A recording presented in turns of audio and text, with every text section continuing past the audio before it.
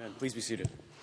You can turn your Bible to John 20. We'll look at verses 11 through 18 this morning. The text is printed in the bulletin for you. A lot of you probably know this already. My parents divorced when I was 13. Maybe a common experience, unfortunately, for a lot of us in the room, having divorced parents. Mine divorced when I was 13. After that, my relationship with my father was not good. Not sure if I would characterize it as good before that, but it was really not good after that.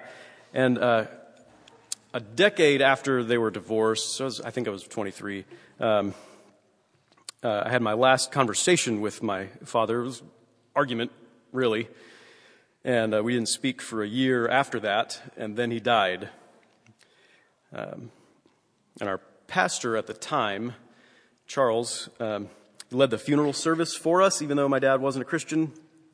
And something that he said really struck me. It stuck with me. He said that my father's life and relationships had been characterized by a series of little deaths over the years, which ended with or culminated in this final big death, physical death. And that's when it really hit home to me what the Scriptures mean by death. What the Scriptures mean by death. Death is the end of relationship. The end of relationship. That's what death is. And it's the most terrible curse you could pronounce on someone as you thrust them away from you or you cut them off. You're dead to me.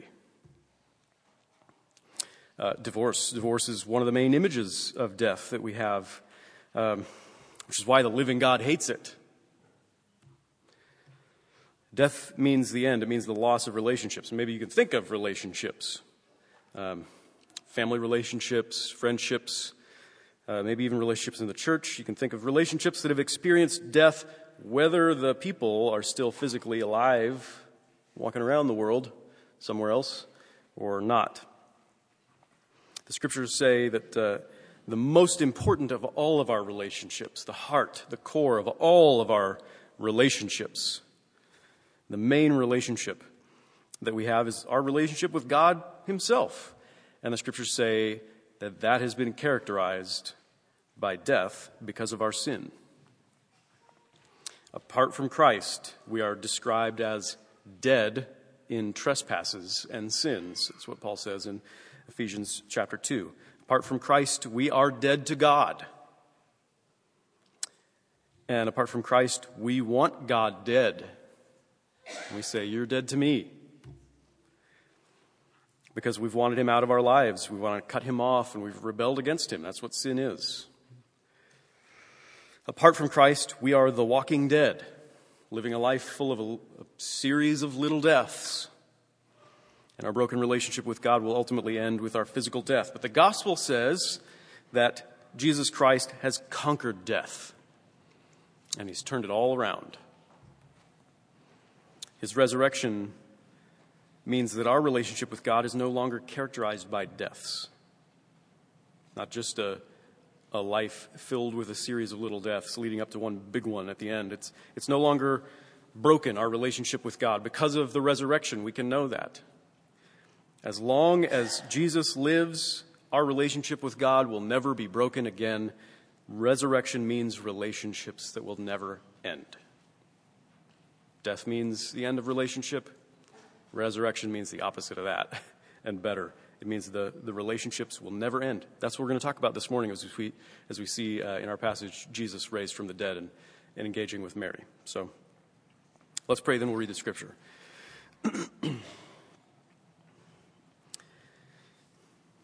Father, we thank You that You've not left us in the dark, that You've not left us apart from Christ, but that You've sent Him, the light of the world, into the world to show us what You are like, to demonstrate what a relationship with You is, what it should be, to live that relationship for us and to reveal it to us, to share it with us. We're thankful for Jesus, for who He is and what He's done for us. We're thankful for Your Holy Spirit who illuminates our minds and transforms our hearts so that we can receive this word, this gospel, this good news about Jesus, especially His resurrection, We pray for your Spirit's help now so that we might be able to relate to you. We pray in Jesus' name.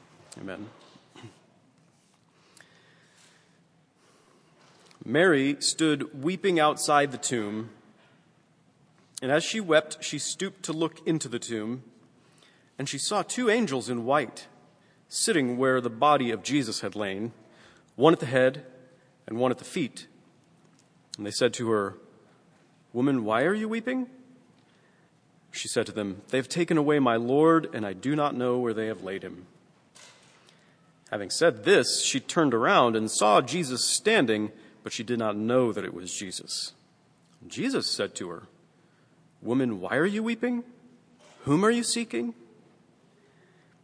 Supposing him to be the gardener, she said to him, "Sir, if you have carried him away, tell me where you've laid him, and I will take him away." Jesus said to her, "Mary." She turned and said to him in Aramaic, "Rabboni," which means teacher. And Jesus said to her, "Do not cling to me, for I have not yet ascended to the Father, but go to my brothers and say to them, I am ascending to my Father and your Father, to my God and your God." Mary Magdalene went and announced to the disciples, "I have seen the Lord," and that he had said these things to her. This is the gospel of Jesus Christ. Praise be to you, O Christ. So Mary Magdalene, pretty important figure in the Gospels. Mary, she's from Magdala. That's why it's Mary Magdalene.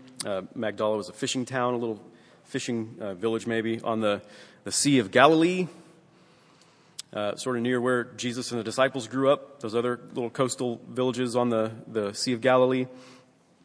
Mary Magdalene was one of the several women who accompanied Jesus and the 12 disciples and maybe others, ministering to Jesus and providing for the group out of their means. The Gospels say, Luke tells us in his Gospel, that Jesus had saved her from 7 demons. And she was among those who stood at the foot of the cross when Jesus died. So she loved Jesus, and she was devastated by his death. So here, as we get into chapter 20, the account of the resurrection of Jesus, after Peter and John had seen the empty tomb but had not seen the risen Lord Jesus, at least John believed, didn't really understand. They went back to their homes. So after Peter and John left, it says that she, Mary, stood weeping outside the tomb. She was wailing. That's what that word means. She was wailing. We actually get the word maudlin from Magdalene. I think it's how the British pronounce the word Magdalene. Because Mary weeps, she's maudlin. That's where we get the word maudlin from anyway. She's weeping, she's crying out, she's wailing because she believes that Jesus is dead. More precisely, she believes Jesus is still dead, which would be the normal case for people who are dead, that they'd be still dead. That's why she's weeping. And what's more now, she's weeping because even his body is gone, and she believes it to be probably stolen. So she's mourning his appalling death, which is compounded by the loss of the ability to grieve with a proper funeral. So it's the end of the relationship. That's what she's weeping. That's what she's wailing about. It's the end of the relationship in the most abrupt and terrible way. She has not yet interpreted his missing body rightly, the empty tomb. She hasn't interpreted it rightly yet. She hasn't yet believed that God has raised him from the dead, but he has. So it says, as she wept, she stooped to look into the tomb. And she saw 2 angels in white sitting where the body of Jesus had lain, one at the head and one at the feet. So you'd think maybe the sight of these 2 angels would shock her out of her weeping for a moment, out of her severe grief.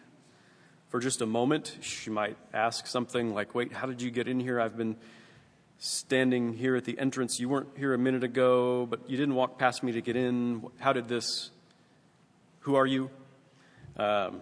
Usually the scriptures describe the sight of angels as pretty traumatic in and of itself, but she's already been traumatized. She really is stuck in her grief. And so they said to her, "Woman, why are you weeping?" And she said to them, "They've taken away my Lord, and I do not know where they have laid him." It's almost an exact repetition of what she had said to the disciples in the last paragraph that we looked at. But you notice how she refers to Jesus as my Lord. My Lord. Even though she believes that he's dead and gone. My Lord. He was everything to her. And the end of that relationship is ruinous. It's catastrophic. It's overwhelming. I'm sure she hasn't quite figured out what to do with the rest of her life now that he's gone. Her great grief is understandable, but it's also unnecessary. It's also out of alignment with reality, which she is about to discover. Mary hasn't understood the good news of the empty tomb yet. She's about to. She's about to. In fact, the angel's question to her, "Why are you weeping?" It's sort of the setup for the big revelation. I'm sure that they're deeply concerned for her emotional well-being, asking how she's doing. But you can also imagine the twinkle in their eyes when they ask. And in my mind, at least, the classic TV trope comes to mind. It's pretty funny anyway when you're talking about someone else and they come up behind you and you ask the question, "They're right behind me, aren't they?" Having said this, she turned around and saw Jesus standing. But she didn't know it was Jesus. She didn't know it was Jesus. Mary didn't recognize the risen Lord Jesus when she first saw him. There are probably a few explanations for this that make sense to us anyway. One, she's in a pretty bad state, having trouble wrestling with the reality of the world right now. Two, she might actually have blurry vision because of her weeping, just physically unable to see that it's Jesus. Three, the last time she saw Jesus, he had been beaten beyond recognition, was hanging on the cross. He didn't appear the same way as when she saw him just a few days before on the cross. Four, the impossibility of it actually being Jesus. That expectation had never entered her mind yet. That dictated her perception. She could not see what she could never have expected to see. And fifth, whatever change took place in Jesus at the resurrection, it was actually a common experience for his disciples to not recognize him. We see that in several of the accounts. All the Gospels basically have something about how the disciples failed to recognize him until he really revealed himself to them in some surprising way. His body is the same. It's an empty tomb. It's that body that was raised. His body is the same, but it's different in ways that we can't understand.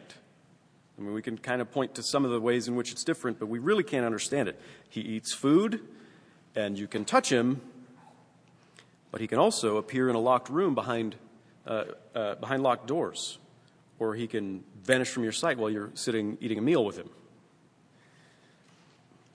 He still bears the marks of his crucifixion, and apparently he always will have those marks. But he's been fully healed, never to die again. You've never seen anybody like that. I'm sure we wouldn't know what to expect or how to process it if we saw somebody like that. And Paul reflects on this some in his great chapter on the resurrection. He says in 1 Corinthians 15, someone will ask, "How are the dead raised? With what kind of body do they come?" You foolish person, what you sow does not come to life unless it dies.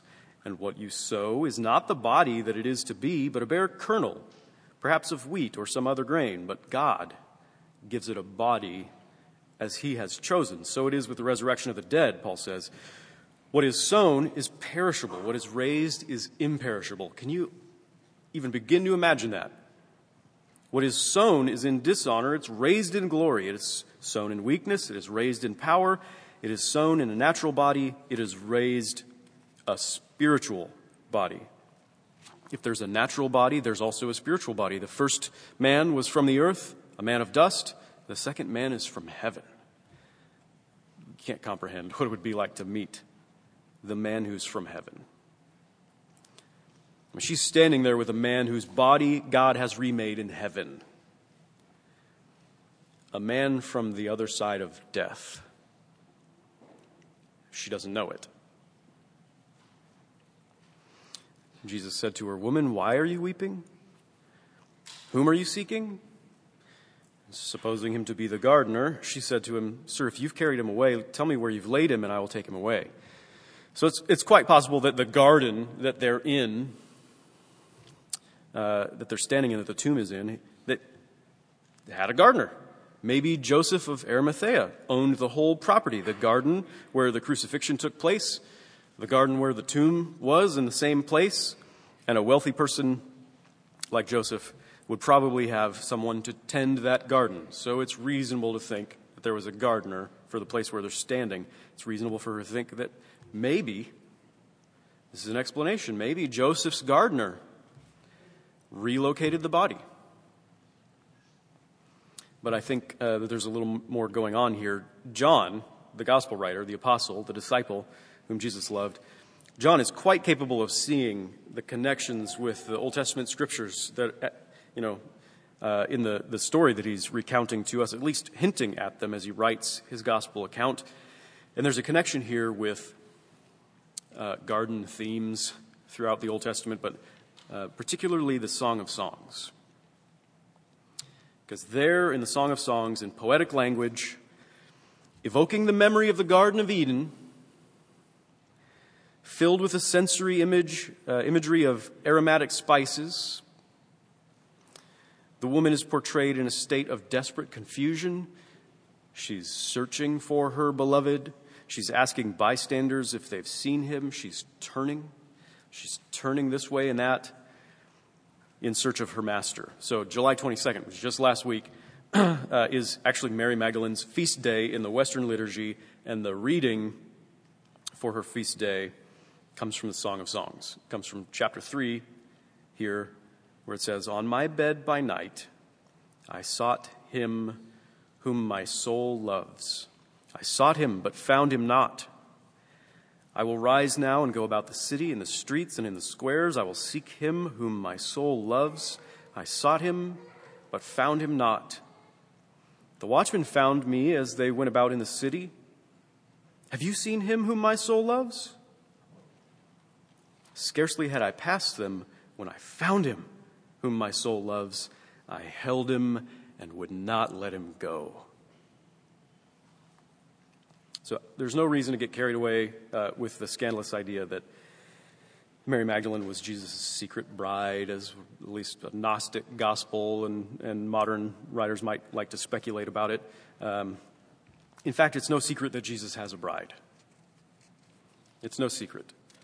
He has a bride. It's the church, of which Mary is a fairly representative member.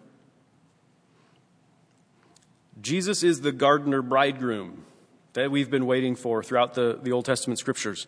Just as the first Adam, who was to tend God's garden, just as the first Adam woke up in the garden, and the first thing he saw was the woman, and he celebrated and said, "At last, this is flesh of my flesh and bone of my bones." So Jesus, on his resurrection, waking up in the garden, met a woman who represents us, his bride, the church, in our relationship to Jesus, whom our soul loves.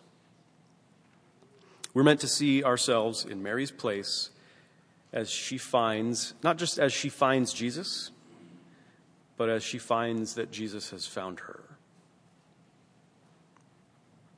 Jesus said to her, "Mary." And she turned and said to him in Aramaic, "Rabboni," which means teacher. He promised to come back to his people. That's what he said in chapter 14. He said, "I will come to you. I won't leave you alone. I won't leave you as orphans. I won't leave you cut off. I won't leave that relationship dead and gone. I will come to you." And he did, because death could not stop him from keeping his promise. "The sheep hear the shepherd's voice," he says in chapter 10. The sheep hear the shepherd's voice, and he calls his own sheep by name and the sheep follow him, for they know his voice. So when Jesus addresses Mary directly with what you can imagine is the caring intimacy of using somebody's name, using her name, she finally recognizes him, and then apparently she clings to him. She clings to him.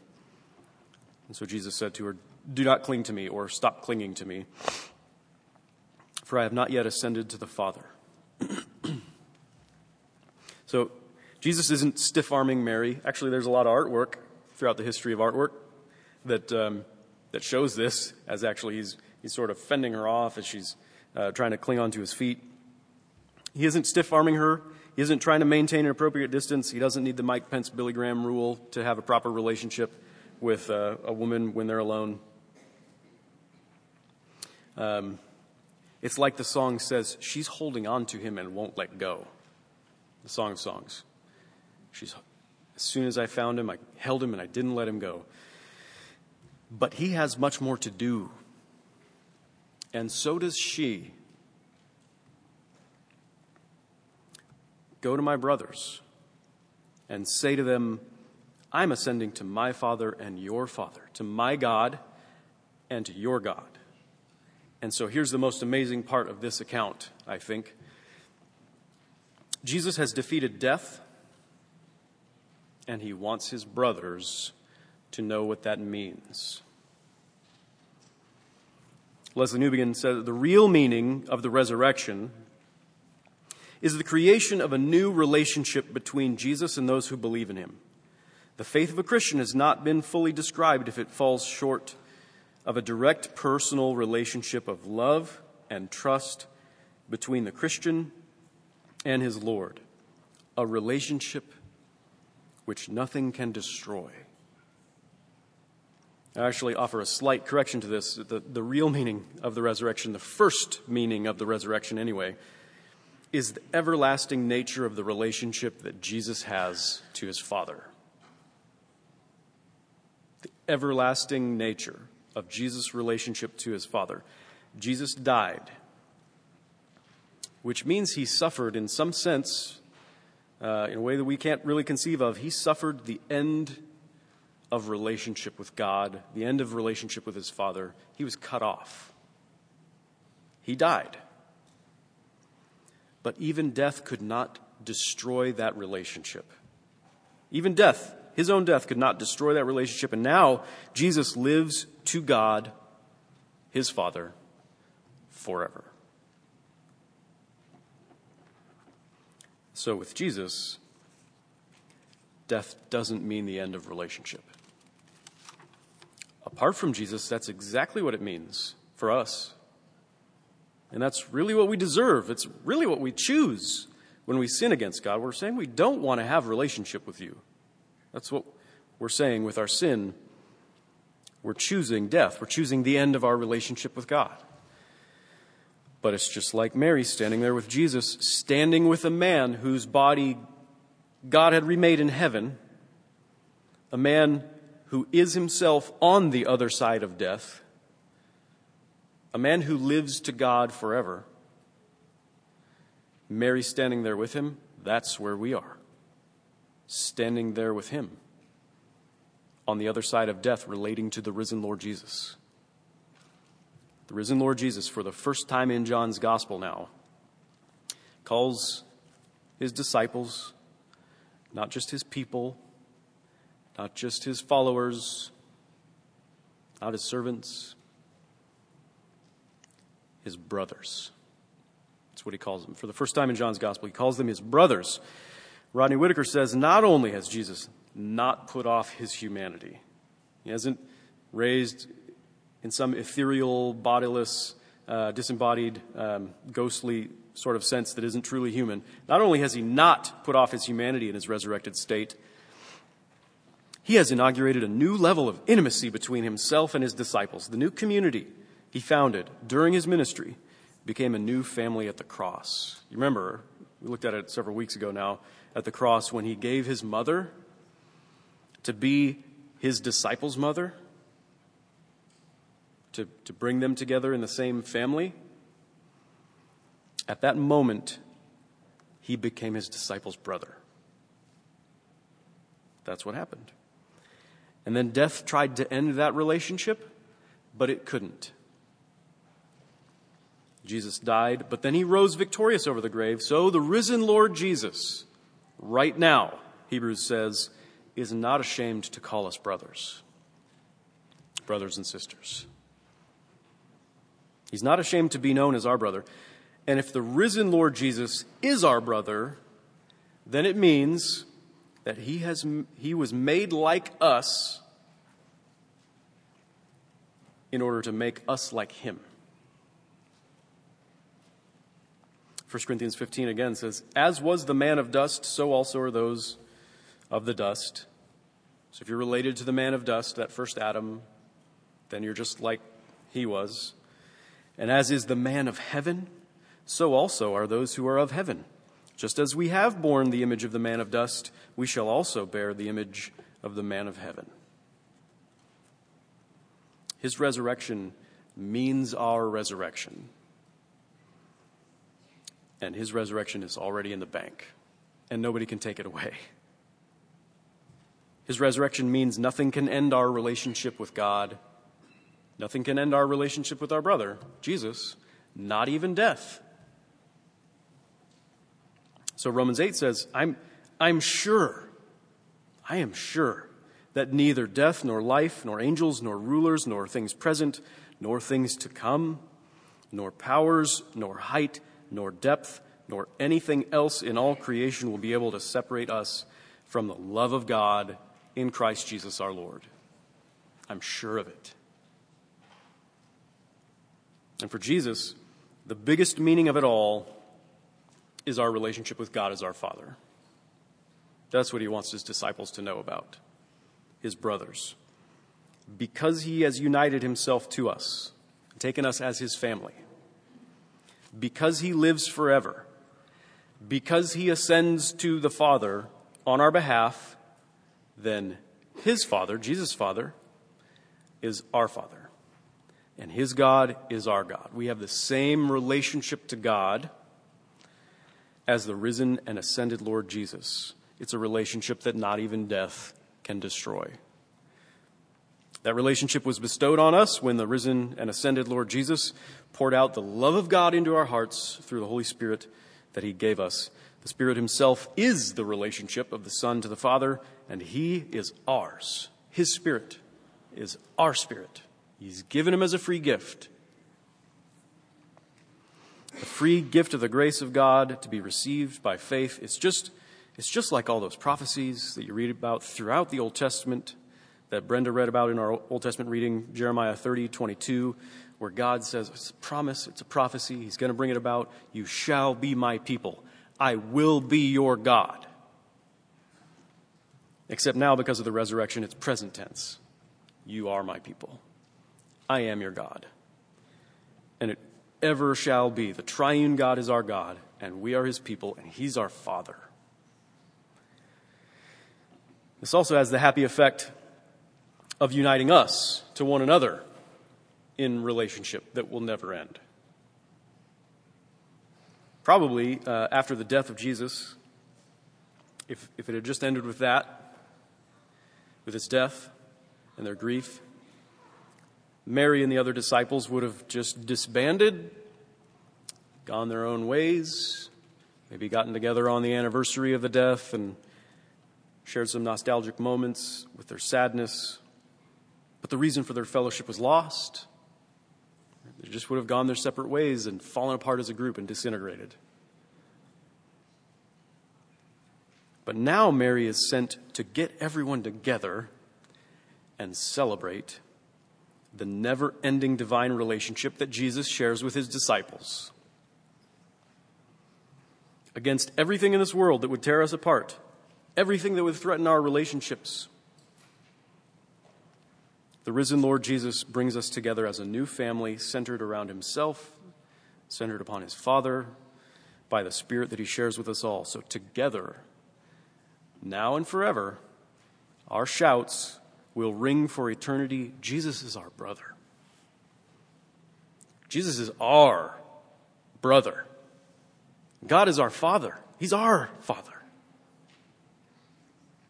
No matter who you are, no matter what you've done to sin against God, your relationship with God is no longer characterized by brokenness and a series of little deaths leading up to one big death where you're separated from Him forever.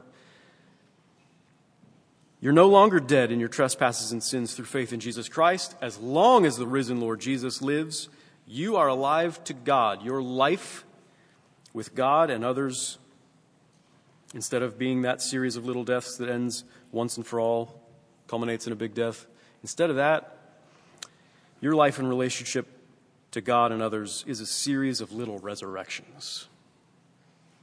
It's a series of little resurrections that ends with the big one. Ends with eternal life. Resurrection means relationships that will never end. So you go and tell your friends about that. Amen. Let's pray. Father, we thank you that you've called us your friends, not just your friends, not just your people. You've called us your sons and daughters through Jesus. You've brought us into your very family. This is a bigger thing than any of us can take in, but we know it is good because Jesus defeated death. He rose from the grave. He revealed himself to still be in relationship with you and with us in the most intimate ways. And so we have a great hope, a hope through this life and a hope for the next. We pray that we would see the resurrection start to take hold in our lives now, that our lives with you and with one another would be characterized by a series of little resurrections as long as we live, as long as Jesus lives, as long as we're trusting in him and loving him and following him and being stuck with him. We pray that you would bring resurrection into our lives in ways that we would be able to celebrate and celebrate you and your resurrection power together with our brothers and sisters in the church because of who Jesus is and what he's done for us. We pray these things in Jesus' name. Amen.